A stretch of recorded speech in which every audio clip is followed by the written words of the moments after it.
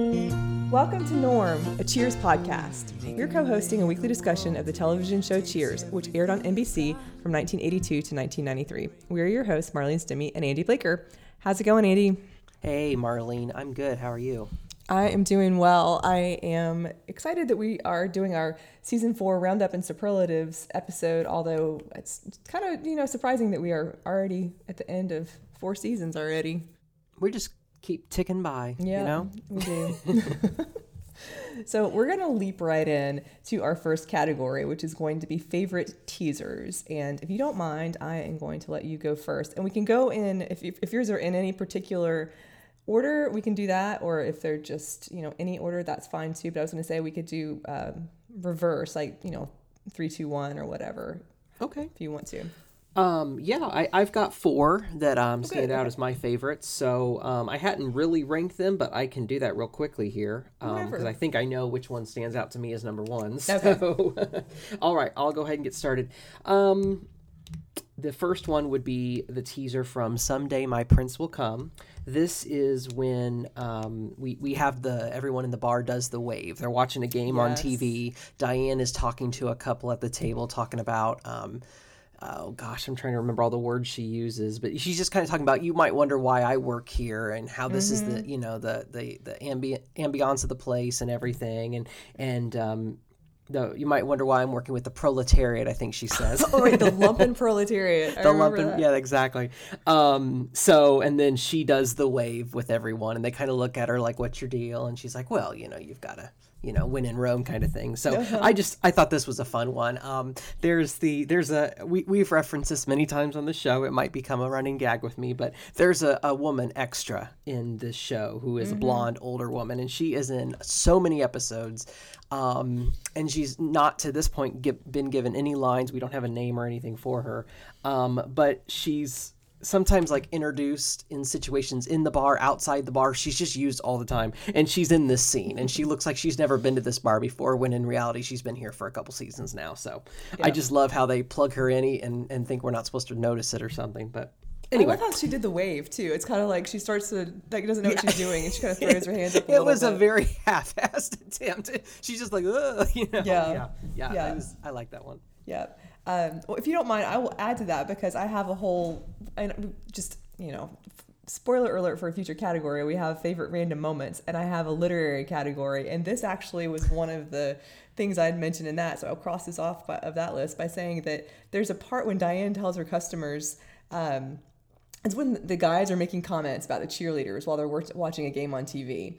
And they're making specific comments about the cheerleaders and so forth. And I think she tells her customers, this language supplies the rich texture that distinguished Fitzgerald's work. Yes, yes, exactly. As she's going on. So that's, I can take that off my list when we get there. But that's funny. I like that one a lot too. Yeah. Okay. So one of mine is Norm singing with the Barbershop Quartet and the teaser for Dark Imaginings. So we have this barbershop quartet that comes in and they're arguing over a competition and who hit the wrong note in the competition. And the bass, they discover it was the bass and he promptly quits. And so Norm tells them, that it's always been his dream to be in a barbershop quartet. And so they give him a try and they sing Goodnight Ladies. And the guys are so excited they found themselves a new bass. And Norm says that he's flattered, but this was, his... they're saying it's his lifelong dream. He's like, well, it was, and now I've done it. Thanks for the memories. Right. I like all of that. I like the singing. I like that Norm had a dream and fulfilled it and moved on. I just think it's kind of a fun little opener character part for Norm. Absolutely. My next one would be the teaser from Diane Chambers' Day. This is, we're introduced to Corinne, who is a relief waitress that Woody met, I think, at a truck stop or something. And she kind of has that, that truck stop waitress outfit kind of demeanor. But very, that whole kind of blue collar, I know what you're talking truck about. stop demeanor and everything, but very good at the job. She'll get the job done. And she's like, oh, look at the size of this place. My dogs will be barking tonight. And I remember thinking this was someone that I kind of would like to see in future episodes. So I liked that, how she was kind of just introduced there, not seen again or anything. But I like that And Woody was the one that hired her as well. I think that's kind Exactly. of funny. Yep. Exactly. And then she has a good little interaction with Norm because she used to work at the Hungry Heifer. And then she has a brief little run-in with Al, who says, Right. "Where'd you get the fox?" Yeah, that's a good one. I really like her too. And she's somebody that's like, wouldn't be part of the bar all the time, but you could see her existing in that world, I think. Right. Like just bring her in as a sub or something. I feel like she would pair off real well with Carla. Oh, yeah. I could see that for sure. Definitely. So my second one is Carla dancing to the song that Sam's playing on the jukebox in the teaser to Suspicion. So Carla is having trouble remembering an order. She's talking about the troubles that she's having in life at that time, sick kids, no sleep, double shift, and so forth. And Sam says it calls for drastic measures. And he plays G6, and Carla's like, oh no, not G6, And Sam puts a coin in the jukebox, and Carla kind of starts dancing in front of her table, like just by lifting one shoulder, and then her whole body starts moving, and she's twirling around the bar, and she's dancing with Norm and twirling with Sam, and then she just yanks the power cord out of the jukebox and goes back to being sullen. But I thought that was a fun little bit for her. I like that. So it's another musical one. Yeah, that was actually my number one teaser. If Oh, I was okay. to pick number one, I that one's just so much fun. My only complaint is I wish it had been a little longer. Like I thoroughly enjoyed it. I thought it was fun. I liked how everyone was watching her, and she just like lost herself in that moment, and Yeah. I enjoyed that. Yeah, that is a great one. So my other teaser then, my runner-up to that would be from I'll Gladly Pay You Tuesday. This is the one where all the men have forced themselves into the men's restroom. And, to see how many can fit in there, and then obviously they can't get out. Norm's, I think, the last one in through the door, and they can't open the door. And it was just one of those that it seems like a real kind of slice of life moment that you would expect to have them do that in the bar. That would be their Right. idea of fun, Like somebody who would just say like, oh, yeah, I know. Like, what if we did this? And then they would get to talking about it, and then they try it out. Yeah, it's funny because it's almost something you'd expect, like, elementary school boys to do something like that, right? I mean, that would be something they would do, and here you are doing it. So I enjoyed that. That is a good one. And wasn't it like Woody counting himself twice that threw them off the record? Yeah, I think Something so. like that? Yeah. I think that's right. I've forgotten about that one. That one really is fun. My number one teaser, and this is probably going to be a theme throughout this entire episode, but it is from Diane's Nightmare. It's when they're playing the word game. And it's really just because of the words, I think.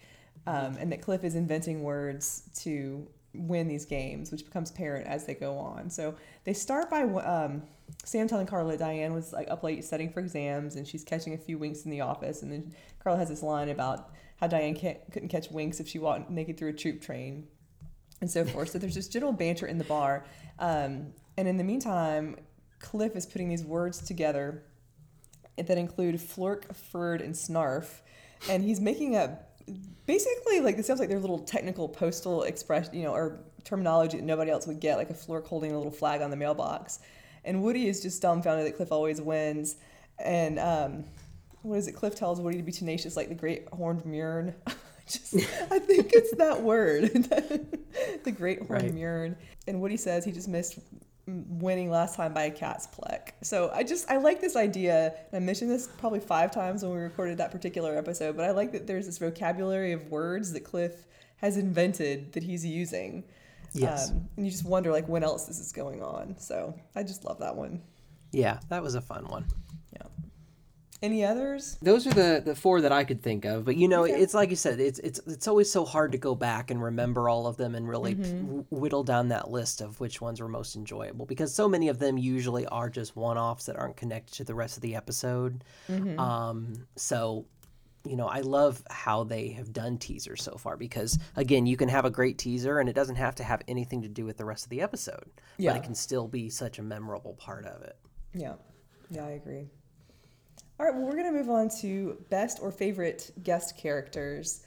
I'm not going to say I had trouble with this, but I know there are some bigger performances that I think that I left out, because I went more so, I think, for some, not necessarily smaller ones, but maybe like not the most, culturally memorable, I guess. But I don't even really have them in an order, but one of mine is Candy in the second time around. Played by Jennifer Tilly. Yes. And I liked her. I think that she played a character that could have just been really unappealing really well. I liked her interactions with the other people in the bar. Of course, Frasier is the main person that she's connected to in the episode, but her interactions with Sam and just kind of the bubbly friendship she has with Sam. And I particularly liked the conversation that she has with Carla when Carla tells her, like, you know, you're not so stupid. And she's like, thank you, Carla. And then Carla says the thing about, like, Frasier would make a good husband because he won't cheat on you, and even if he does, who cares? And she's like, that's kind of sweet, or so, you know, just her reactions to everybody, I think, are really genuinely innocent, but yet she's sort of wise in her way. So I don't know. I thought she did a really good job with that character, and it's sort of the episode working around her worked well because of that. Oh, absolutely. She's on my list. For one of my favorite guest stars too, because I think she made that episode. She really did. She did so well in it, and like you said, you know, she could have easily been someone that fell flat. She could have been a very unlikable character. You could have gone any number of ways with that, and instead she comes off extremely charming, I thought. Yes. And yeah, I really enjoyed her work in that episode. Yeah, I did too.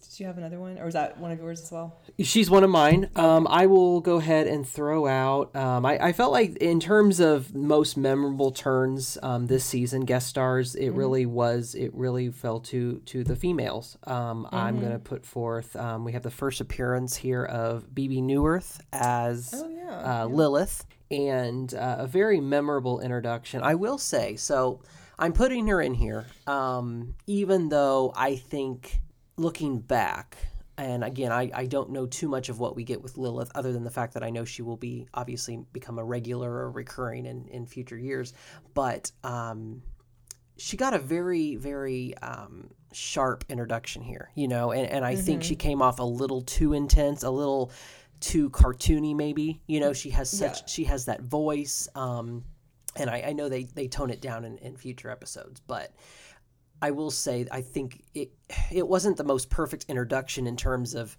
you know, continuity of character, but in terms of just how frigid, stuck-up academic, you know, she is. I mean, she played that excellently. So I enjoyed it because it seemed like someone who, you know, you could really have a lot of fun with as a character. And again, we don't know at the time if they would be bringing her back. And obviously she had an impact on it. So I really enjoyed her in this, and I'm looking forward to seeing what more we get with her. I think that's a good choice. I didn't really think about putting her on there just because I guess I think more of her in the future, in the larger role that she plays and so forth. But I think you're right. Just in terms of the introduction she got, it's not necessarily indicative of who she becomes as a character. And I think she's used more as, I don't know if foil is the right word, but just kind of a prompt for Frasier's character more than anything about herself in this particular appearance. But she's still, even though it's a little sharp, she still, I think, does a good job and it's funny. Oh, yeah. So, yeah, definitely sets the stage, like, for her to come back. My second one, then, I guess, is going to be in the middle of the three. And it's going to be two, and we're going back again to Diane's Nightmare. It's Andy and Cynthia. So that couple, Andy and his fiancée in Diane's Nightmare, played by Derek McGrath and Nancy Cartwright. I think they have just great lines, great delivery, great interactions with the Cheers characters, and then just a great setup for jokes. There's the part when Andy says, he's talking about Cynthia and how wonderful she is and, you know, their life and so forth. And he says, like, there's only one problem. And then Norm says, you killed her. It's just that Andy's earnestness, like, is like this little balloon that Norm just punctures with his comment. You know, I thought it was a perfect setup. And then Cynthia just being so oblivious to everything in the bar. She's like, Andy, I really love your bar. And she's going on and on about how the man just gives and gives, you know. I just thought they did a good job. They're kind of, I mean, talk about cartoony. They are kind of cartoony characters, but I thought that they were really, really fun and just added a good element to that episode. You know, I mean, it's a little surreal anyway, so I think that they'd fit in that regard as well. Absolutely. Absolutely. I will nominate the actor Robert Simmons and Frances Bay. They played Mr. and Mrs. Brubaker in Take My Shirt, Please. They're the clients that Norm is unsuccessfully trying to impress in order to get a job there. And they just play the ultimate dullards, you know, They do. and I again, it's a minor turn, but I really enjoyed what they brought to that role. Yeah, the dairy couple, right? Wasn't Yes, that yes, the thing dairy about couple. That becomes enchanted by Cliff. Right. Yes. Yeah. Exactly. Norm. Norm typically more of an affable kind of guy, and Cliff's the one who's able to finally charm them. And I really liked how they played that couple with coming into this bar, and they so obviously don't want to be there. And I thought they just played a good dullard couple, as I said. Yeah, that's a great point. I'm glad that you brought them up because I do think that's one of those. It's a smaller story, so it's not one that would, in my opinion, be like a standout if you're looking at the sort of like luminary aspects of the season. But they really do a great job and make it a very funny story. Yeah. So that's good. That's good. Yeah. What I'm going to say is my number one is going to be Stuart Sorensen in Someday My Prince Will Come. I don't think he on its own is hilarious, but I think that he's the right person in that role. I think it's a great episode, and it's mostly, or if not entirely, conversation. But it's just so well written. I think he's also like the perfect foil for Diane as an opposite of Sam. So I thought that was interesting as well. It's like showing things about Diane that would never come up in her interactions with Sam because of who Sam is, but it's showing them, through his character. And he does become very like genuinely charming throughout the episode. And there are a lot of, sort of unkind things said that he's not aware of, but, because of his appearance and so forth, that are, quite frankly, very funny. So I don't know. I thought that the actor Frank Dent did a good job playing that character. I thought that, again, it's more just the interaction with Diane because he has some of the qualities that Diane either has or wishes she had, but they're sort of genuine in him, and he'll comment on like, oh hell, I'm pretentious, but he just seems like a neat guy despite that. So I thought that character was well placed. Yeah.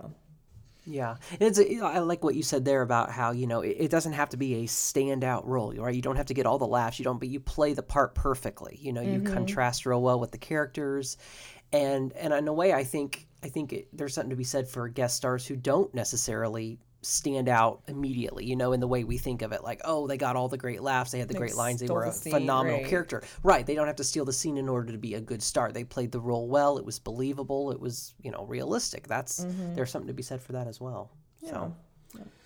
So I will put forth Kate Mulgrew as Janet Eldridge in the 3-part finale episode Strange Bedfellows. Obviously a great actress from all the work she's in, but I thought she played a very, very savvy politician without necessarily being a real smarmy politician.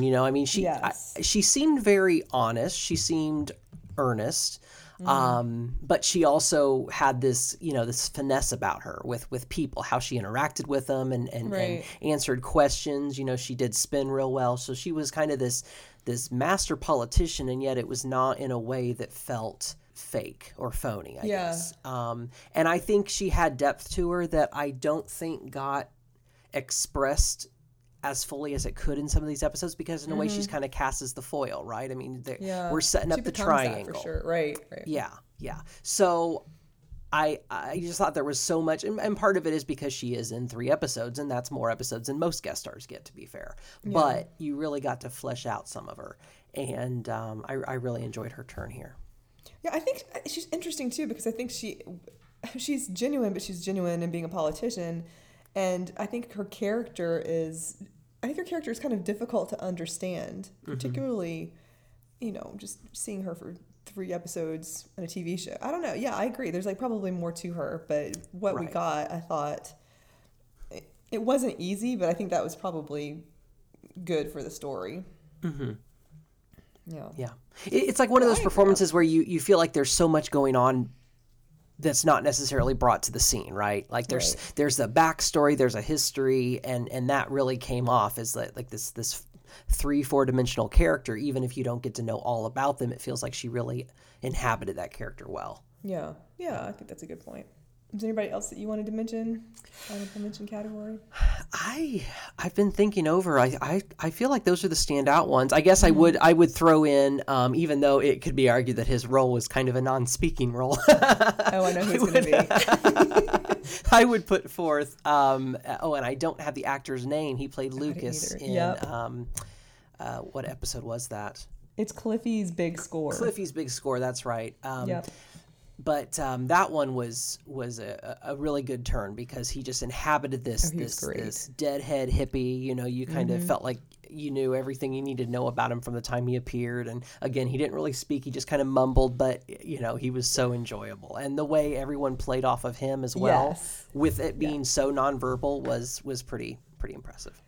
I think I had him on my list of considerations for best guest actor, and then when I narrowed it down, I took him off, but I put him on my extremely long list of the favorite random moments. So I'll just cover that here because what I said was that there was a discussion around Cliff's postal friend Lucas because he really, it's kind of not exactly, it's like a mumbling part, not a speaking part, but. Like Norm looks amused when Lucas comes in with Cliff, and then Diane remarks that Lucas looks like he's been around a mushroom or two, you know. And then this guy is just standing there, you know. Lucas is just kind of standing there like a just perfect hippie the whole time. And then Carla asks, like Lucas mumbles something to her, mumbles a greeting to her, and she asks what he said, and Norm says, "I can't believe it matters." Exactly. So it's all of these things. Yep. Yep. And then there's a line Carla had about being an evening with the stick, the nerd, and door number 3. So he definitely was right for that role. Mm-hmm. Yeah. Timothy Scott, that's the actor. Timothy Scott. Yeah, that was fun. All right, well, we are going to move on to one of the big categories, the worst or least favorite episode. Do you want me to go first? Sure. Okay. My third least favorite is Fear is My Co-Pilot. And this is the episode when Diane's former, I'm not even going to say boyfriend, kind of a love interest or paramour that she met in Europe after she broke up with Frasier and with whom she enjoyed these days of debauchery, apparently. He comes to Cheers to entice Diane back into this adventurous life, and he gets Diane and Sam in his airplane and then fakes his own death and kind of makes Sam and Diane consider their regrets and their lives and so forth while they think that death is imminent. So I just, there are parts of it in the bar. Like when we discussed this episode, it seemed to me that the parts that were the most fun were the quips in the bar. Some of them, you know, from Frasier and about Diane's relationship with Frasier, and then just like everybody reacting to Jack when he was like hugging and picking them all up, and then Norm held out his arms and he shakes Norm's hand. Like some of that stuff, you know, was funny. The airplane part wasn't bad. It's just, it felt kind of formula to me, and I just wasn't moved by it, I guess. It just didn't stand out, and it's not one that I could say that I would just really enjoy watching throughout the entire thing. Right.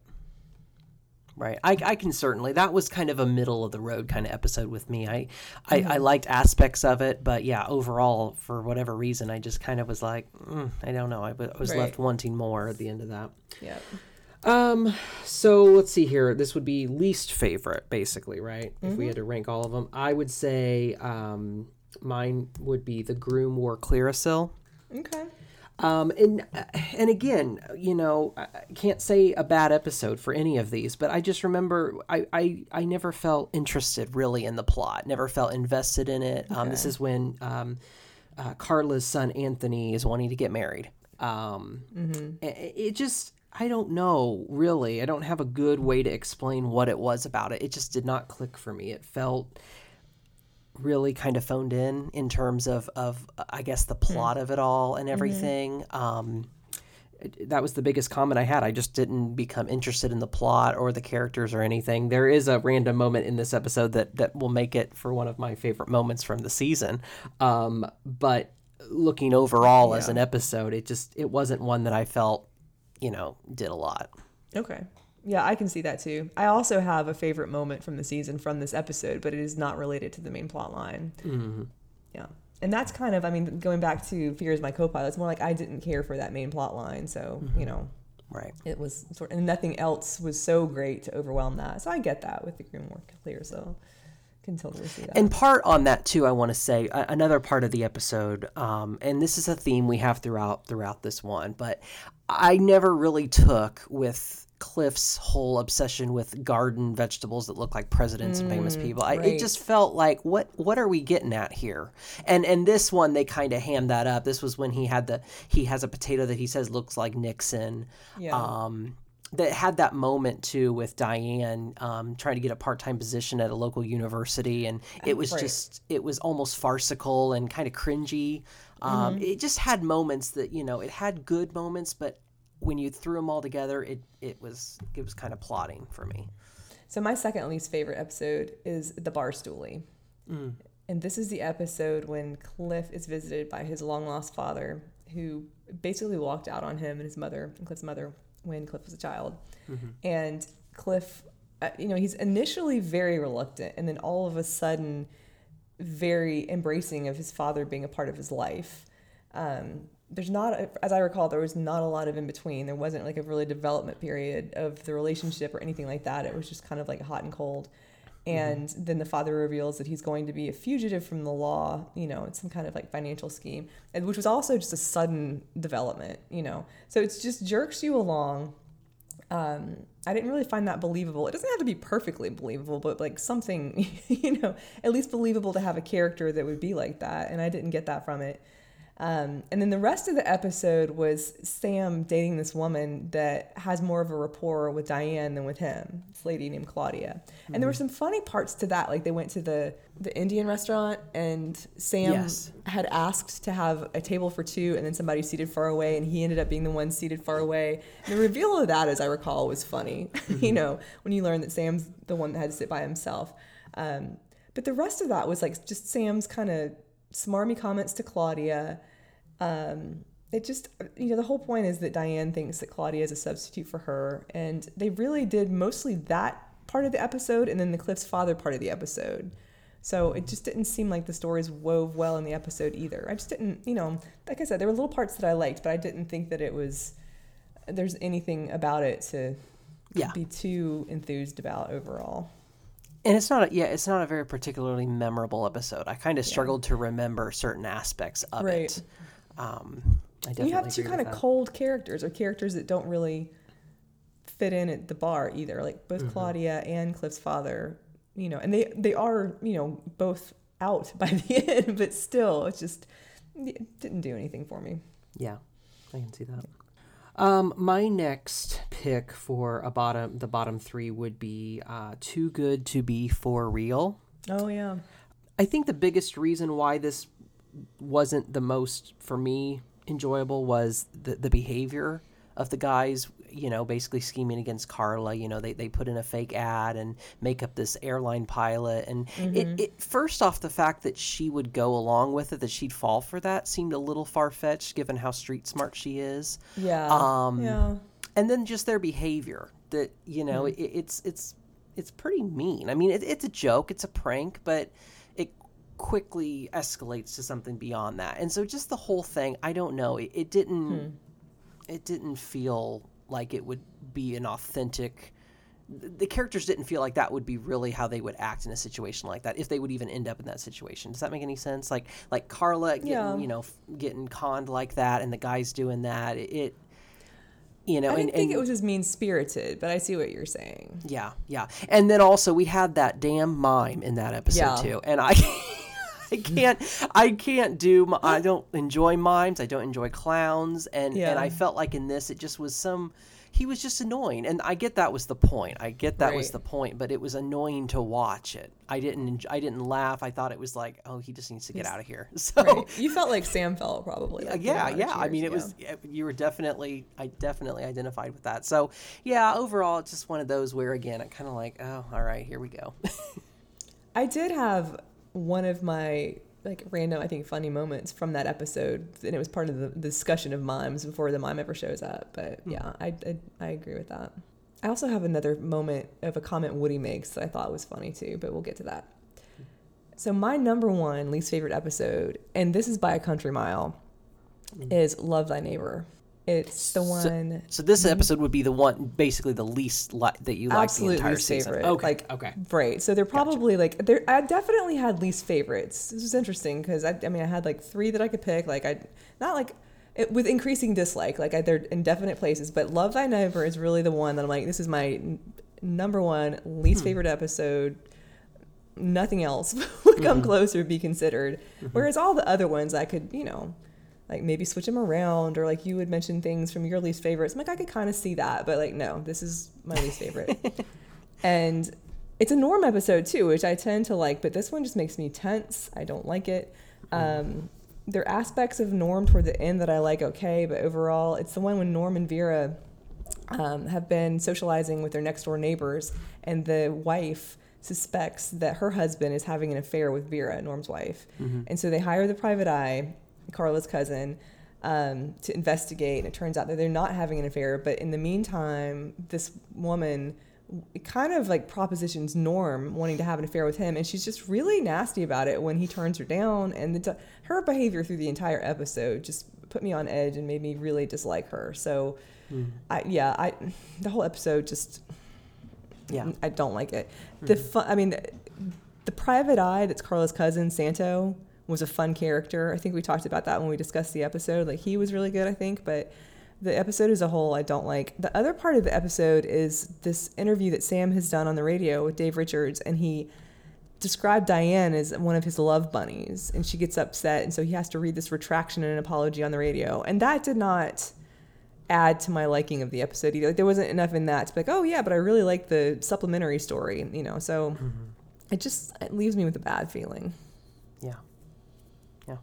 I remember our coverage of that, and I kind of remember, getting the impression that it wasn't one that really did anything big for you, It was just, yeah.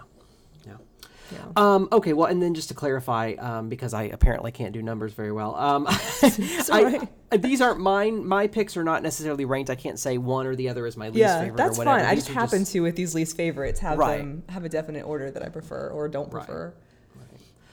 So to round out a bottom 3 pick for me would be Save the Last Dance for me. Oh, interesting. Okay. Now, it's not... It was, I'll be honest, it was between this and the Barstoolie. Not as worst of the season, but just another one. But this one, it felt very dull. Like, even, and I had high expectations given that we'd seen Carla's dance scene previously in a teaser. Right. But this one, and I know you might think it's because of Nick and Loretta. Right. I know. But that's what I thought. I was like, you don't like them, and I do. Well, okay. In measured doses. Yeah. The character of Nick, it's growing on me. I still find him just so scuzzy and whatever. But, no, it just felt it felt a little dull. I mean, basically, you have that Carla and Nick used to dance on a show that's basically like American Bandstand was back in the day. The Boston Poppers, I think is what it's called, and they're having a reunion dance off. And that's basically the whole plot of it. She's supposed to go with this other guy. He falls down the stairs. We don't even meet him. And then they're doing this dance thing and everything. There's some good moments in here, but it didn't feel very engaging to me. It kind of, I remember watching it thinking, okay, we're watching it. There weren't as many great lines to me and jokes and everything. Just kind of fell flat for me. Okay, that's interesting. I really like it, but I think there are just certain things about it that I like. Like, I just really like the dance sequence when they're dancing to the old-fashioned music and doing the bop to the east, bop to the west part. I think that's fun. And then I'll go ahead and spoil one of my Woody comments that I had that I thought was really funny is when Carla is talking about how she and Nick used to dance on this show. And that was before they had to get married. And Woody's like, boy, they have really tough dance laws up here. Right. So, but I can see that. I mean, why you don't like it. I happen to like it more, but I can see it, as in terms of the plotting and so forth. Oh, right. And did you any others? I didn't. No, I had a hard time coming up with the third one. The first one was obvious. The second one, I was kind of like, okay, well, that fits with the Barstool. And then the Fear's My Copilot. I was like, well, I don't hate it or anything, but it has to go on there. And I really could not think of others that I was like, that would belong on a least favorite list. Whereas with the favorites, there were several that I could have put on there. I feel like this season up to this point has been the hardest to pick top and bottom because and we'll get into this later with themes, but this episode, the season, and this could be a pro and a con depending on how you feel about it. They do so many different types of episodes in this season. Yeah. I feel like they really cast a pretty wide net, which for the most part works really well. And I think that means, you get something out of all the different kinds of episodes. You have some episodes that are a little bit more experimental, like Diane's Nightmare, Suspicion, and then you have some of the more tried and true, kind of formulaic episodes. And looking over the IMDb ratings here, I mean, most episodes have really high ratings. Well, as a general rule, it's true for most episodes of Cheers, period, but this season as well. So it is harder to pick some of the bottom three, and I think ultimately it just comes down to what clicked for you or what didn't click for you, because I don't think you can find many that you can say are objectively bad. I can't think of an objectively bad episode of this show up to this point at all. It's simply just a matter of what episodes, what the writing or the character, something with it did not gel for you as an individual, and that's what that's what you end up picking. So no, I agree. So the next thing we were going to go through is favorite random moments, and in keeping with the title, like mine are kind of random, and many of them. Yeah. Do you want to go first? I'll kick it off. Right. Yeah. So this was one that I nominated in my bottom three from episode 4, The Groom Wore Clearasil. Someone calls the bar. This is in the midst of, I think, Sam trying to talk to Carla's son Anthony, trying to talk him out of this idea of, getting married and all that. And someone calls in, what he calls out, someone's looking for the outlaw of love. And Al at the end of the bar pipes up, she tracked me down. Oh, that's remember funny. that one? Yeah, that was enjoyable. It was just random, obviously, but it got some laughs, and then it kind of gets picked up a few beats later when he says, I think he's talking to either Woody or Sam, I can't remember, and he said, I owe you one. Right, for taking it right. Just that image of him as the outlaw of love, and I just, I love Al, so that's a thing that's clearly emerged over the season, so. I do have an Al one on here, and then I have one from that episode as well. It's Frasier is complaining about Diane misusing or misapplying a Schopenhauer quote. Yes. Yeah. Yeah, he's criticizing Diane's inaccuracy, and he's basically just criticizing her in general, like her use of grammar and diction and whatnot. But he's criticizing her specifically in quoting Schopenhauer, and Al says, I thought I'd have a conniption. Because Frasier's like, can you believe this? And to Al, I thought I'd have a conniption. Yes, that was great. That was great. And so I would just say in The Groom Wore Clearasil, I don't love Cliff's vegetable obsession necessarily, but I sometimes like the reactions to it, because I think Norm gets a few good lines in this one when Cliff starts with this potato that's supposed to be, as he describes it, the spitting image of Richard Milhous Nixon. And Norm kind of chuckles to himself, and Cliff's like, you find this amusing? And Norm's like, no, Cliff, I find it historically significant. And then the part at the end when Cliff has this potato on a Ken doll, and he has it behind a podium with the seal of the President of the United States. And Norm, like, kind of nods to Sam, like, I'm going to take care of this, and goes over and tells him he's gone completely off the deep end. He's like, I want you to look at what you've done and think about this. And explains it to him. So I thought that was a good moment in an otherwise probably overly absurd storyline. That was a funny moment. From episode 9, From Beer to Eternity. This is where everyone is at the bowling alley in the competition. And Norm, isn't really a bowler. He decides to go into the bar. Yeah. And all you see is the door with like this handmade bar sign or something on it. And he enters it, and the door shuts, and you hear, Norm, and everyone kind of does a double take. And I think it's Cliff that says, I can't remember the exact line. Or Sam asks, how did they know him here or something like that? And Cliff's like, well, he has a life outside of Cheers or something. Yeah. It's a life, Yeah. Right.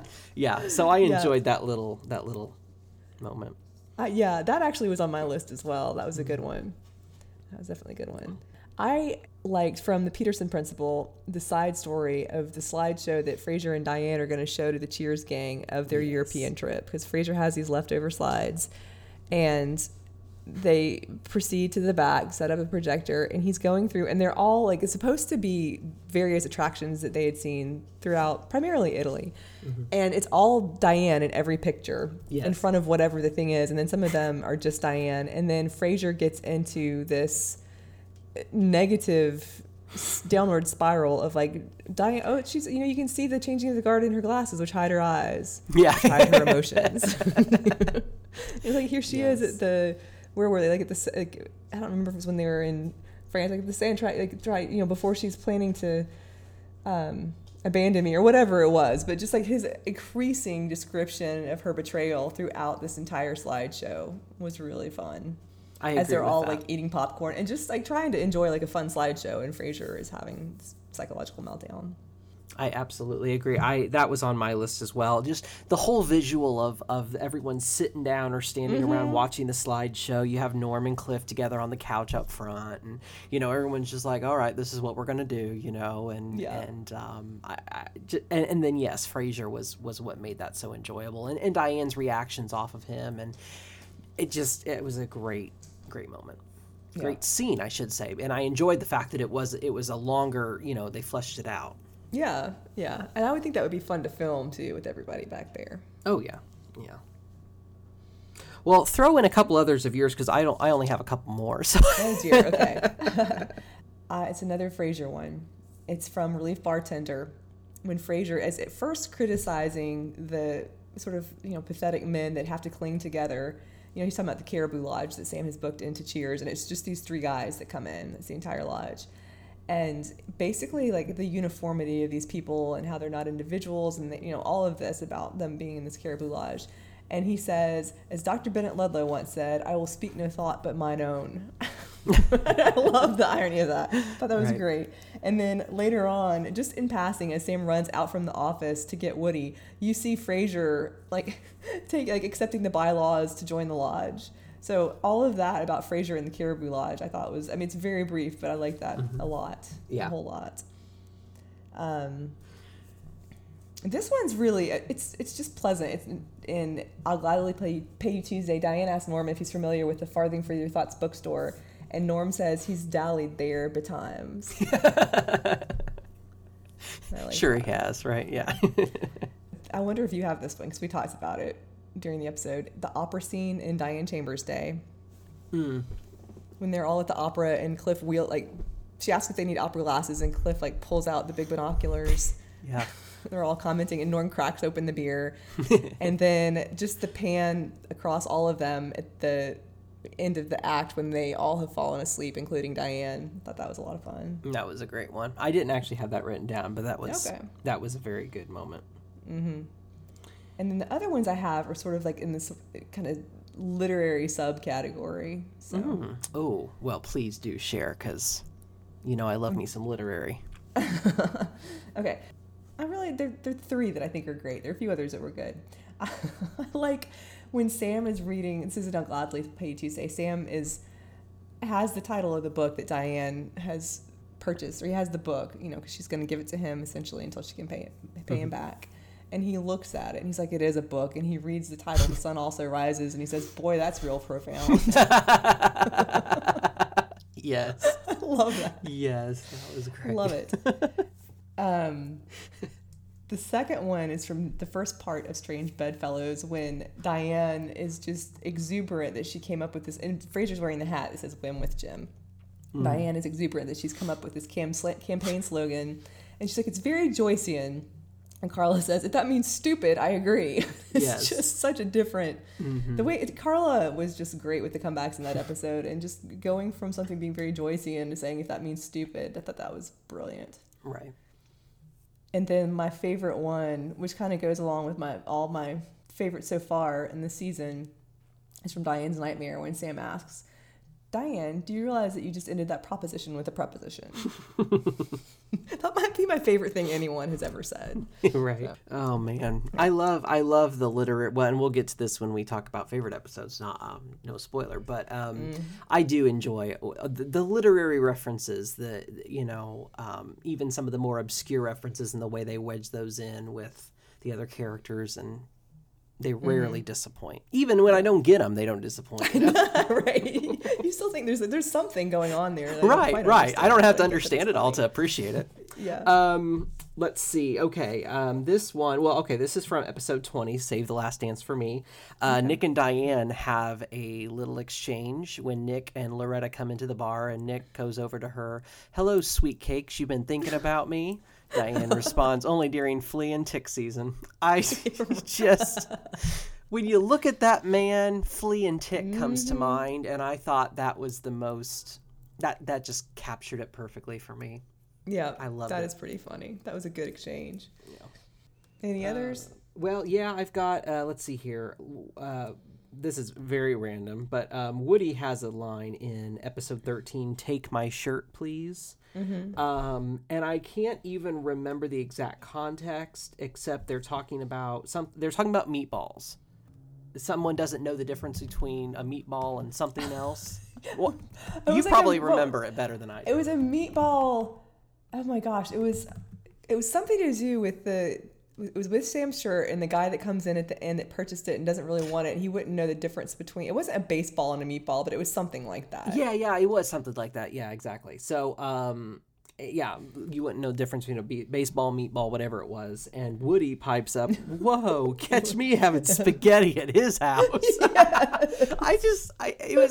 It's the line, but it's also his delivery of it. Again, whoa, like he just is honestly like taken by what the guy says. Yeah. Yes, he's bowled over. Exactly.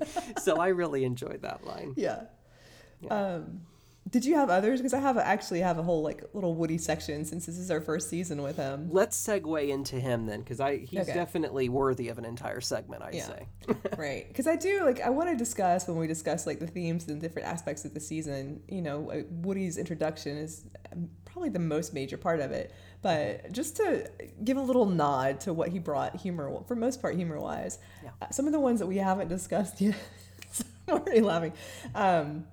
"Someday my prince will come." There's the clock joke. Woody's asking Diane to get Stuart to do the great trick for him, the one that Sam described, where he makes the clock stop just by looking at it.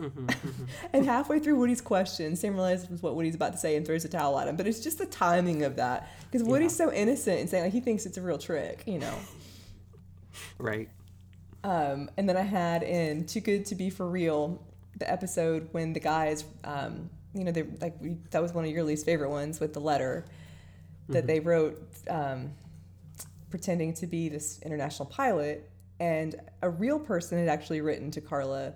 His name was Vinnie Clausen, and Carla at some point had said something about if it weren't for Mitch, I might have, a few weeks ago or something, I might have agreed to go out with that weasel Vinnie Clausen, or somebody said something like that weasel Vinnie Clausen. And so they're talking about that, and later in the episode, Vinnie Clausen comes in, and Woody greets him in a really friendly manner, and then says "You don't look like a weasel," directly to him. Yeah, that was good. That was good. Yep. Another one, I'll just go through. If you have any, pop right in. But I have a few of them written down. I liked, and it was Don Juan as Hell. Woody is doing the sports trivia contest, and he can't stop. He just keeps reciting all of the sports trivia, and they're like, "Okay, that's good, Woody." He's like, "Good Woody, Elmer Good Woody," and they're just dragging him away as he is still reciting trivia. I thought that was fun. Right. I love in Fools and Their Money the conversation between Woody and Diane when she says that she wants to speak metaphorically, and he's like, "You need money for the language lessons," and then he goes on about his mom's dream was to be a drummer in a power trio, and that entire conversation is just so good. And then the scene in the office when he and Sam sing Home on the Range. It's really sweet. Oh, yeah. In Suspicion, Diane is called upon to recite poetry for this public access show, and she thinks it's a trick that they've played on her.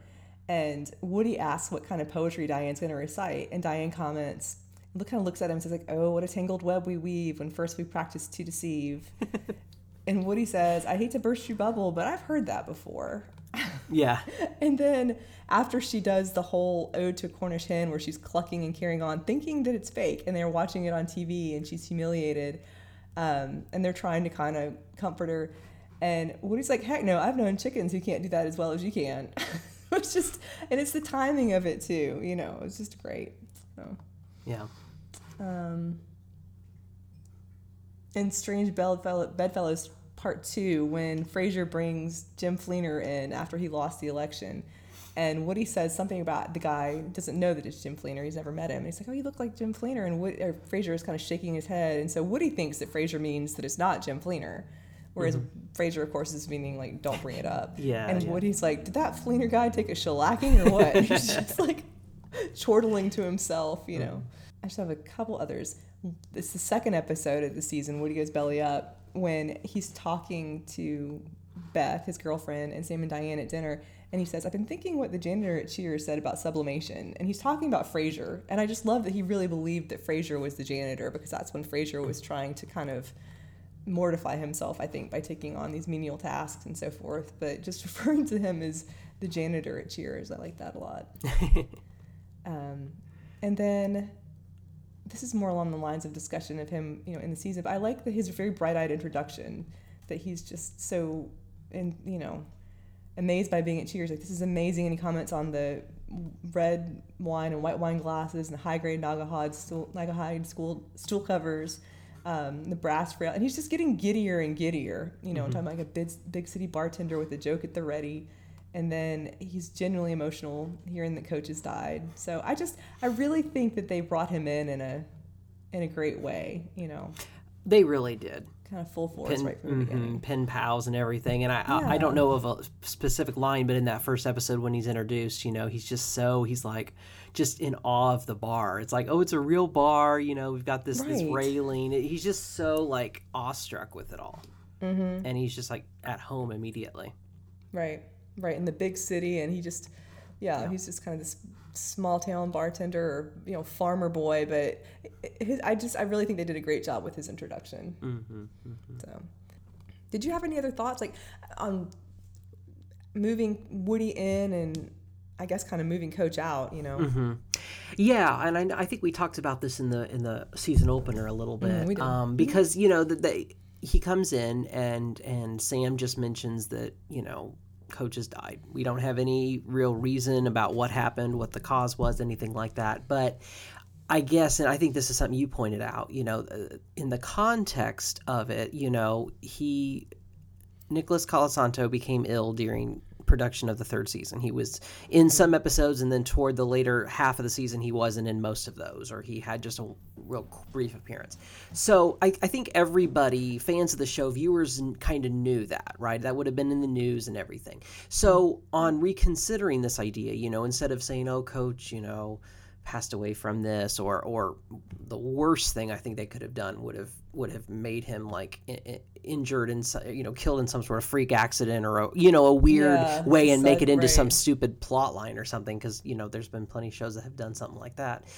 So the fact that it was just briefly acknowledged, and then it was acknowledged a couple other times, hinted at, alluded to elsewhere in other episodes, which I liked. I do like how they did it, because what can you really say, right? He's passed away. There's been a few months have gone by, you know, and this is kind of what it is. So I don't know. I'm kind of two minds on that, because in a way you almost want to know more information. You want to have more of a send-off for him, because it feels like that's what you're supposed to do.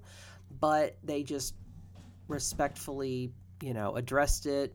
It was very quietly written off, and then they just allude to him as a character when appropriate going forward. So, you know, in terms of how they brought Woody in, I like that they tied him in as a pen pal of Coach. I liked that a lot. Right.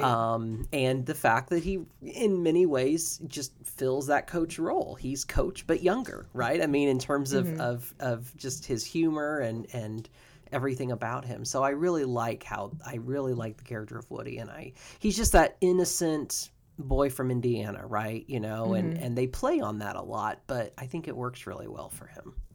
I do too. I think he's his own character, but it's sort of I think a bold introduction. Oh yeah. But then at the same time, that connection to Coach makes it a sympathetic way to bring him in as well. Yeah. In my opinion.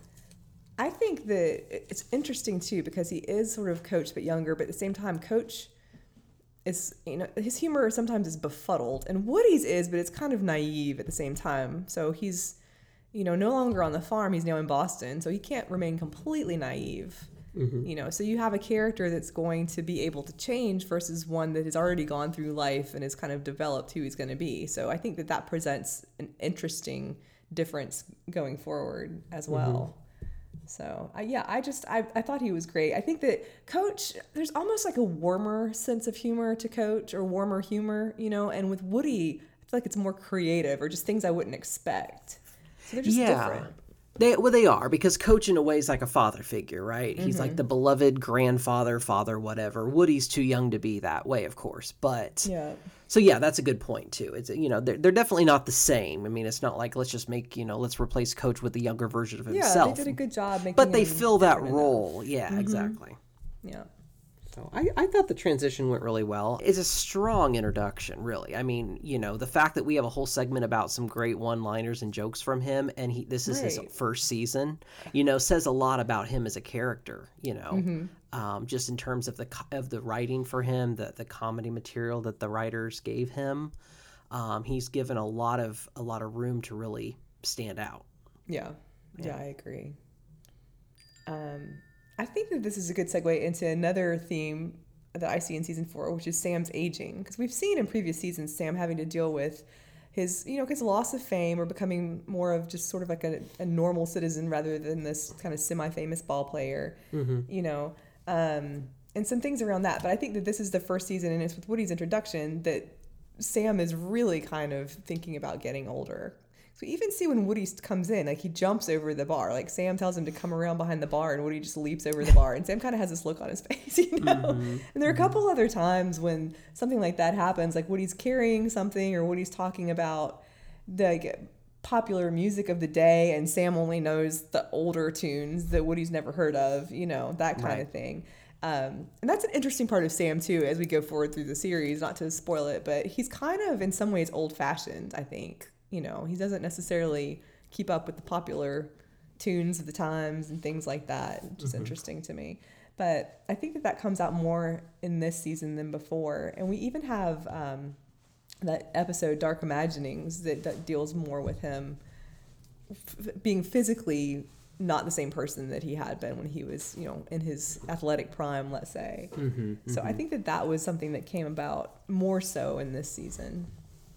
I definitely agree. You have Dark Imaginings. You also have Take My Shirt, Please, where he's kind of facing the idea that, you know, he kind of had an image of himself as this beloved baseball player that a lot of people know, and then, you know, nobody wants to bid on his shirt, and he's kind of just has a reckoning with that. So yeah, no, that is definitely a theme of not just aging, like you said, but also the, you know, just transition away from celebrityhood, if you can call it that, to being just a regular guy that can't really play that card as much anymore. So, and you also have Don Juan as Hell, when he's kind of not expecting to be, but by Diane's paper at the end is confronted with this idea that his life has been sort of a little bit frivolous, you know, all the women that he's chased and so forth. I think that was something. And then along those lines, what Janet Eldridge says to him in that last episode of the season about how he can't keep all of his options open, you know. So definitely like this idea that he needs to be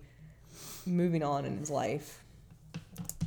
And I think in a way, and I'm just now formulating this when we're talking about it, but you know, when you consider the arc of that over the season, and then the fact that it ends up on the cliffhanger that it does with him calling and proposing to somebody. It's like, oh, he's making a decisive decision. He's not, like you said, he's not keeping his options open anymore. He's just making the decision. Perhaps a bit rash. We'll have to see what happens in season 5. But you know, the idea that in that moment he's like, oh, you know, after what's happened, you know, yeah, I am just gonna take a chance here and settle down and commit to someone. And yeah. Another thing that I thought about was Frasier is changing. He's definitely more angst-ridden, or maybe it's differently angst-ridden, because he certainly had this kind of like, I don't even know what you would call it, like sort of like high energy angst maybe in season 3, where he was trying to be sunny and upbeat, and he was kind of nerdy and so forth, but everything was just kind of this, you know, even his humor was like that. I can't think of any examples, sadly, but he's definitely become more sarcastic in this season. He's become more a part of the bar rather than a guest of Diane. We saw a little bit of that last season, but now that's, you know, kind of why he's there. Right. He's still pining after her, so that's part of it too. Yeah. But he, is a part of the bar and becomes, even more so going forward. But I think that this is starting the change in his personality when he becomes more of kind of a sardonic character, commenting on the goings on at the bar as much as he is a character that's there having a relationship with somebody. Yeah. Yeah. And I will say with Frasier overall this season, it's a little confusing in parts because it's almost in a way I felt like they're not quite sure what to do with him because he's not in every episode. He's not at this point, I guess, technically a regular or whatever. He's in the majority of them. But at one point, they kind of refer to him as having a drinking problem. He's not going into work or whatever. And then that suddenly seems to turn around rather quickly. But then he gets almost increasingly bitter toward Diane as the season goes on. And you would think it would be the season opener when, he's back and she's in Europe still and everything. You'd think, oh, that's going to be the height of his bitterness. But it kind of just, he hangs on to it a long time. You know what I mean? Right. And so it's, I don't know. In a way, I wonder if they... Well, he pulls the gun on Sam at that beginning. I mean, I completely forget about that by the end of the season, but that's how it starts. Right. It's like they just, I don't know. So. Like they do a lot of different things with him, which in a way I guess is, good. But it does kind of feel to me like, what are we going to do with him? How are we going to include him in here? Yeah, that's a good point. And he is much more sarcastic, which as I understand it, kind of becomes more like what we know of his character in years going forward and from Frasier, the spinoff and all that. But they really go all over the map with him in this season, I feel like. So that's a good point. He's just very, goes from one extreme to the other in terms of his relationship with Diane and his feelings toward her and everything like that.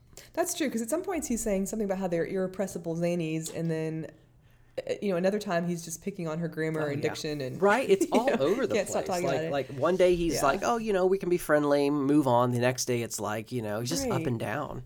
Which I guess in a way, I mean, I'm not saying that wouldn't be like real life, but in terms of a character arc, it does kind of seem a little all over the place. It does. I like the type of character I think that he's becoming, though. Probably because he's starting to become more of the ensemble, and I like that sarcastic side better than the whatever you would call what he was before. So it's interesting. There was one, and I should have brought this up probably for a random. I think it's a teaser episode. I can't remember what it's from, but Woody is talking about how, oh man, it's almost 5 o'clock, almost 6 o'clock. Guy comes in and he just talks and talks and talks. Oh, right. And Frasier basically, I might be confusing too, I'm not sure, but basically Frasier recognizes that they think that about him, that he just goes on and comes in and Oh yeah, because he's like, oh, the poor person that's such and such, and when somebody does that, you just have to get up and walk away. Isn't that it? And then they all do, and he's like, hey, and then he realizes, and he's like, what does he call them? He's flattered. It's like, yes, Mary you Mary Band or Mary, exactly. something you like Mary that. Band. Yeah. And he's very flattered because he feels like he's being included, and that was a fun moment. Right. By being dead, he's being included. Exactly. Yeah. The other aspect of season 4 that I thought of that makes me appreciate it more is that I think that Diane is a little bit more part of the bar, particularly with Woody being new. And I'm remembering, I guess it's the second episode when Woody is kind of mopey, not mopey, but he's not, spending any time with anybody. And Diane is concerned because they're young women that are like interested in going out with him and he's not interested and so forth. And I think it's this one when they're asked, like she's talking to him about his problems. And she's like, we at Cheers always share our problems, And so she's talking like she's more a part of the gang. And it seems like through the episodes, she has more of that like down-to-earth, wry sense of humor, like, at least more so than she did in previous episodes. So, and I like that. I really like that. I like that she was the ringer in From Here to Eternity. That is kind of fun. And I think that just shows, a way in which she's fitting in. And then there were, times at the end of the season, there were these issues about her fitting in, like in Suspicion, when she's waiting for them to get revenge on her because she wants to feel like she's one of the gang, And then, of course, Diane Chambers' Day, when she doesn't feel like she's part of the gang, and then they take her to the opera and so forth. And then what was it? I think there's a teaser in Take My Shirt Please when she comes in and nobody greets her, and she talks about how everybody greets Norman when he comes in, and so she tries again and they all say Norm. And she's like, that's better, right? Yeah, That's that was better, a good one. So there were some exceptions where she was sort of like attending to maybe not fitting in as well as she wanted to, but I do think on the whole, at least through most of the season, that she was more part of the spirit of the bar than she had been in the past. Yeah, I can see that. Yeah, I do.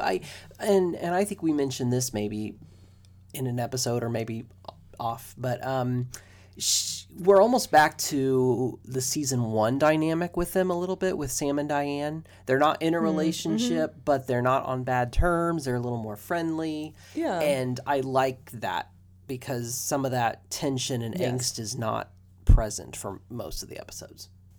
I like that they have banter and it's not always like just bitter relationship banter. Exactly. Yeah. And it makes it more, I mean, there are episodes that focus on them, but it makes it more of an ensemble, I think, in a way that I like. Yeah. All right. So our next section is Emmy history and trivia. Yes. I believe you have some information. I do. Thank you for indulging me. Of course. So, we haven't talked about this on previous season recaps, so I'm just going to briefly recap.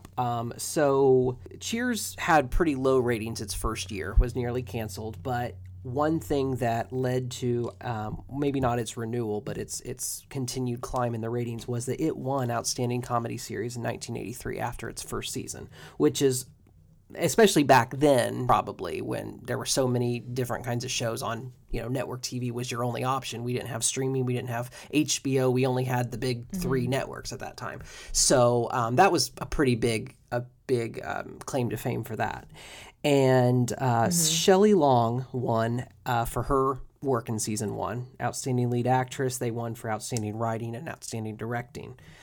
It won Outstanding Comedy Series again in 84 for its second season, basically.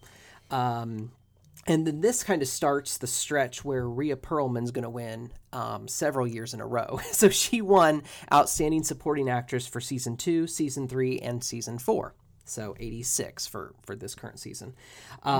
She was the only talent win, meaning about the actors, for this season. But all of the main players of this season were nominated, with the exception of Woody Harrelson and Kelsey Grammer. And prior to this season, every original cast member had been nominated in their category. Nicholas Colasanto was nominated in 1984 for his final season. So all the original actors from season 1 have been nominated up to this point. Like in some season season or another. So Ted Danson, Shelley Long were nominated this season. John Ratzenberger and George Wendt were as well. The only one to actually win was Rhea Perlman. The show was nominated as Outstanding Comedy Series, but lost to The Golden Girls, which I think had just premiered. So, That sounds right. So that's pretty much a quick rundown. The show will win 28 Emmys over its 11-season run, which is a pretty impressive number, and that's right behind the Mary Tyler Moore Show, which won 29 Emmys, and it was kind of like a neck-and-neck race up until the end. But one thing you and I talked about before we started recording was whether that record has been bested since, and it has. Obviously, there have been newer shows. One interesting note is the spinoff Frasier won 34, 35 Emmys. So, I mean, it had a good run in the 90s there. So that record has been topped, but it still holds when you look at the overall number of shows and what, the number of Emmys they've won. It's still up in the top 10, definitely.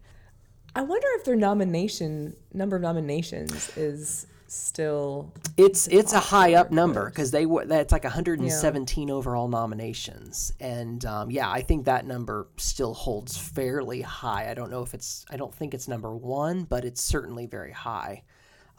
So it still holds as a classic in all the obvious ways. And the thing with the Emmy Awards, I mean, you and I have talked about this too, because we're kind of nerds for that kind of stuff. I used to be obsessed with Emmy trivia, TV trivia, even shows I've never seen. I know if they won Emmys or not. It's one of those things.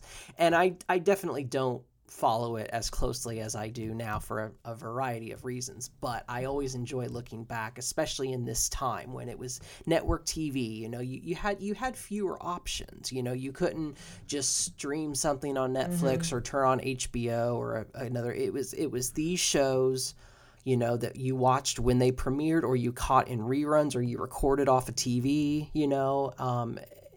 And so I think in a way there was more prestige back then. You know what I mean?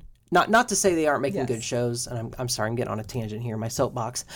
Not to say there aren't good shows. There are absolutely great shows that are still being made. But I think it was different back then because, you know, it was not unusual for you to have 20 million people to tune in for a weekly episode. You can't get those numbers today. And if you do, it's like a huge televised event. So, anyway, all that to say, it has a lot of great Emmy stories and years in the coming seasons that we'll be able to talk about. Ted Danson is nominated like every season for the entire run, and finally will win toward the end. You know he wins. But he has a Susan Lucci run where he go several times and without winning, and so we're going to dive into those, I think, as we go year by year to kind of recap. And it's interesting, too, because sometimes you can actually find out what actors won for what episodes and what, you know, best writing was for this episode and different things like that as well. So, yeah, that's always fun, too, to be able to attach it to the episode. Absolutely. You know.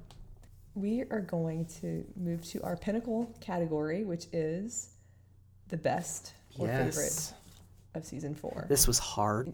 There's several. You really had to whittle it down. Like I said about the bottom 3, the top 3 was even harder because it's like there's so many moments, as we've been talking, you know, that stand out. But it's like what episode would you return to time and again as a favorite? I guess. Yeah. Mm-hmm. Well, I whittled mine down to 3 with an honorable mention. So I've got those. But would you like to start, or would you like me to start? Sure, I will start. These are ranked. I ranked them for you. Okay. Oh, good. So number 3 of the season for me would be Don Juan is Hell. I just really enjoyed this. A theme that's recurred throughout the whole series is, you know, not Diane versus Sam in terms of character, but intellectual academic versus working class, you know, common sense kind of thing. And you kind of have that again here, right? You have, you know, Sam's sex life put under like this academic microscope. There's a good line, I can't remember, but he's reading the title of her paper and it's got, you know, all this academic verbiage, and he said, she's made my sex life boring, you know? Yeah, the title. Exactly. Right. And then when he actually hears what her, you know, views on him are, and he's kind of, it alternates between being very funny and as you said earlier, talking about Sam's arc, very poignant too, when he kind of has that realization of what his life has been. He's been a skirt chaser, you know, most of his life, and what does that mean for him now? It's his future and all that. So I just really enjoyed this episode. I thought it was very smartly written and just a lot of fun. I agree. I agree with that, and I like the professor character too. I think he sort of fits that mold of other academics, you know, professors that are good-natured, but perhaps a little bit just, I don't know, like not in the real world that we've seen on Cheers. He reminds me of the theater critic, I guess, that came to the play Othello in season 2. That was like a Desdemona that fights back. You know, that professor, like this one's like, he's just overwhelmed with the story of Trevor, and how could somebody be like that, you know? So I thought that he was a fun addition. But yeah, it is. It's a really good episode. I picked, and this is more a favorite, I would say Don Juan is Hell is probably, like, if I had to look at it completely objectively, it's the better episode. But for my third favorite, I put Fools and Their Money. And again, this is the one, mentioned a couple times already, but this is the one in which Woody, after repeated success in the football betting pool, decides to wager $1,000 with Sam's bookie, and he wins. And Sam never placed the bet. And he's trying to conceal this from Woody because he was trying to protect Woody. And you kind of see Sam come into place as wanting to be sort of the father figure that Coach was to him by protecting him. And he says it worked out about as well, which scares the hell out of him, you know. So there's that kind of changing of the guard, or, you know, the characters, I think, that's more over in this episode. So I like that aspect of it. And then it gets into that kind of drama in the office when Woody talks about, like, well, you could give me your car, you know, and it creates this tension between them. And then there was the part when Woody is mad at Sam and yelling at him, and then he's like, I'm going to pack my bags and leave. He's like, well, I yelled at you, and you're my boss. I can't stick around. So there's just, always humor punctuating the pathos of it. But I think that there's a lot of like humor and pathos. And I mentioned the scene of Woody telling Diane about how his mother's dream was to be a drummer in a power trio. And that was just so surprising, given what we've heard about Woody's family and life before this. I thought that was a funny addition. I really like it. And I love them singing Home on the Range at the end together and the bar joining in.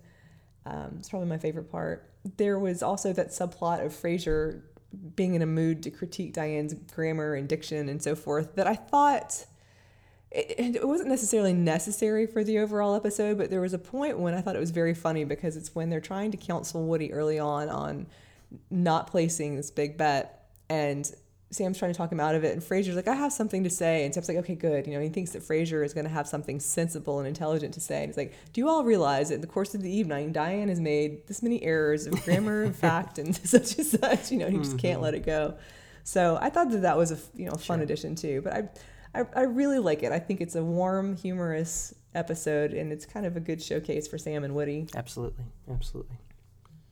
I would like to say too, unless you don't want me to, I have a couple ideas on what your top two might be.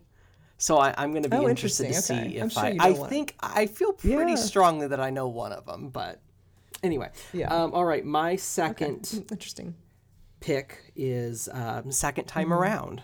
I just thought it was a really, really enjoyable episode, and the biggest reason is Jennifer Tilly. I think she plays that character so well. That's kind of her type if you've seen her in any other roles.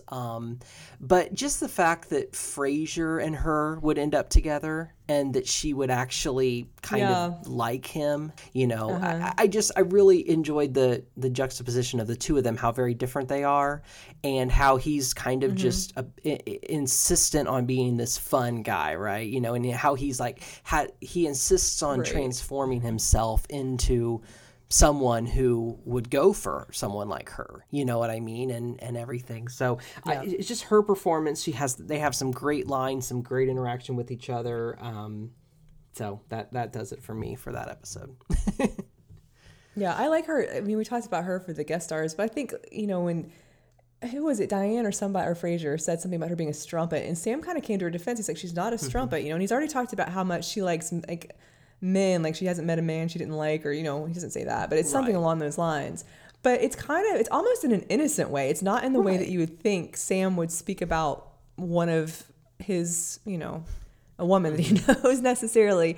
But the fact that she turns out to be this kind of, she's very, very flirty, but it's not necessarily in a grossly sexual way. I just think she's a delightful character too. So all of that it's kind of she's refreshing. A lot of fun, and she just wants to have fun, and I think she's also pretty sincere. I don't think she has any ulterior motives here. What you see is what you get with her, and that's.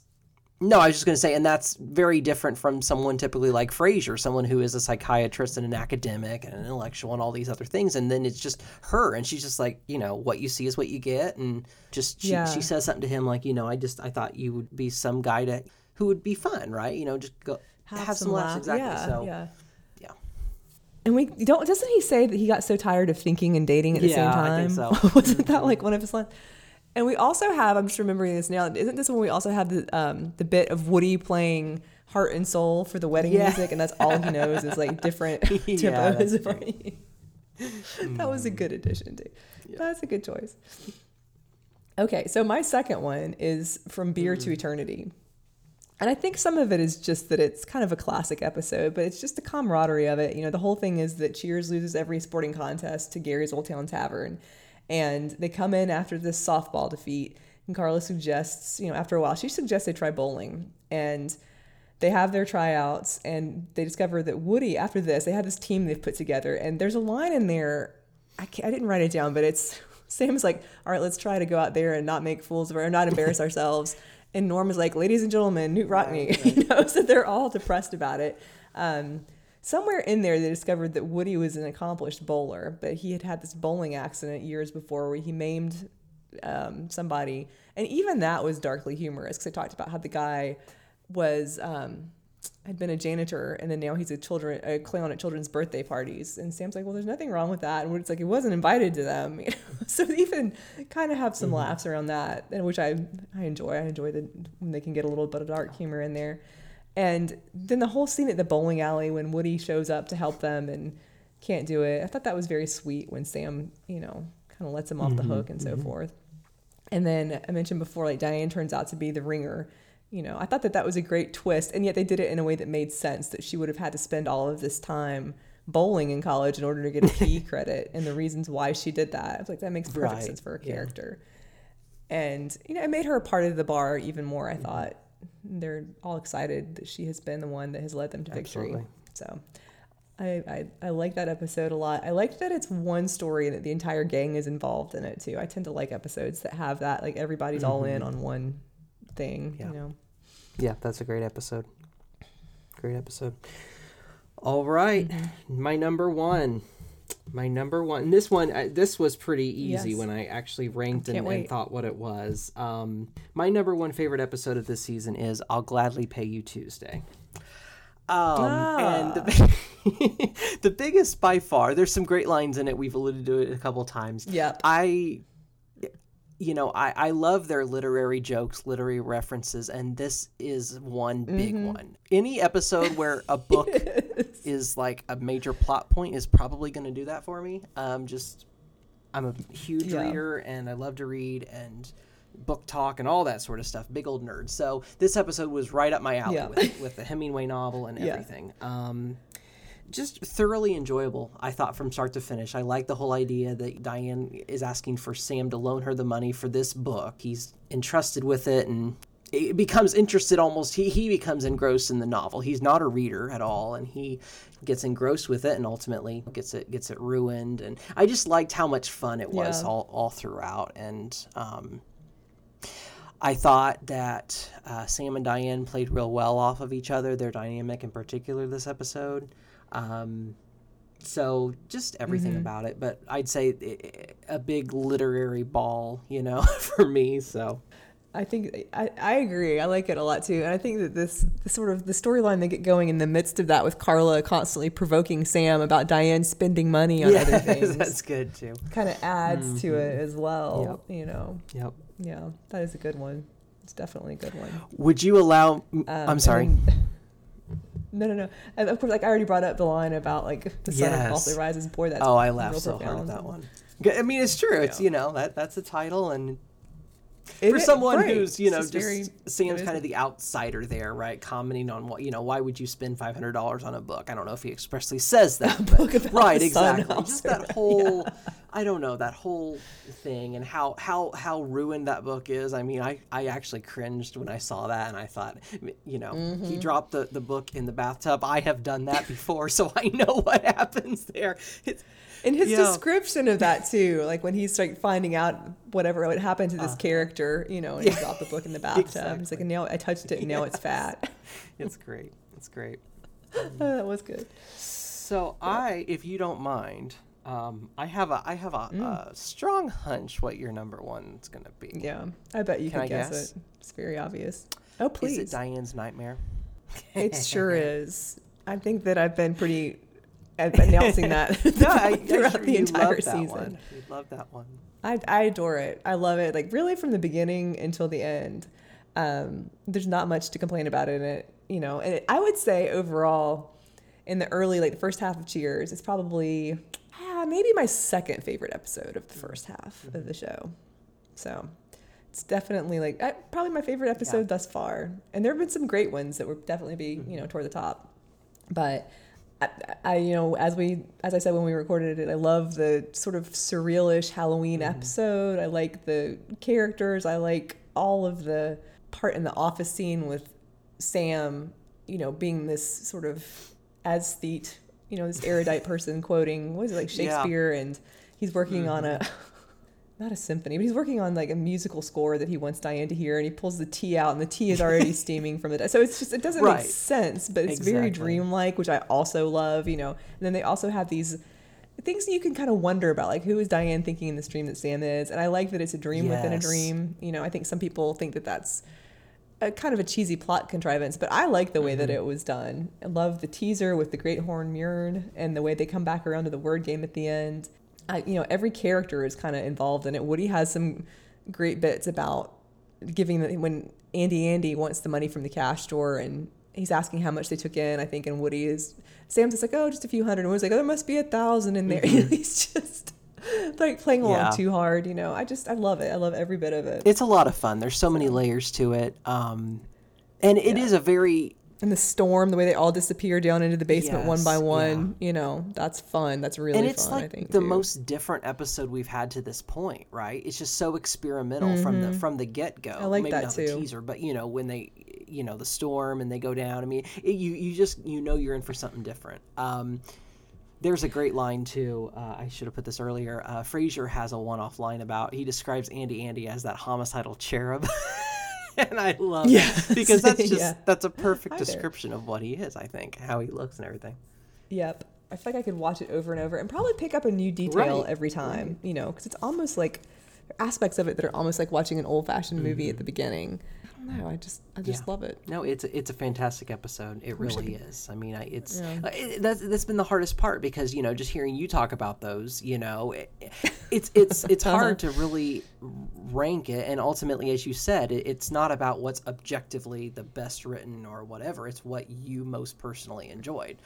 Arguably it's probably a better episode than I'll Gladly Pay You Tuesday, but it's just a matter of what do you personally identify with, in terms of, is it structure, is it writing, is it just fun character lines? And so it's fun because, and none of our picks have been the same, right? We all have different ones. Right, I know. That's fun.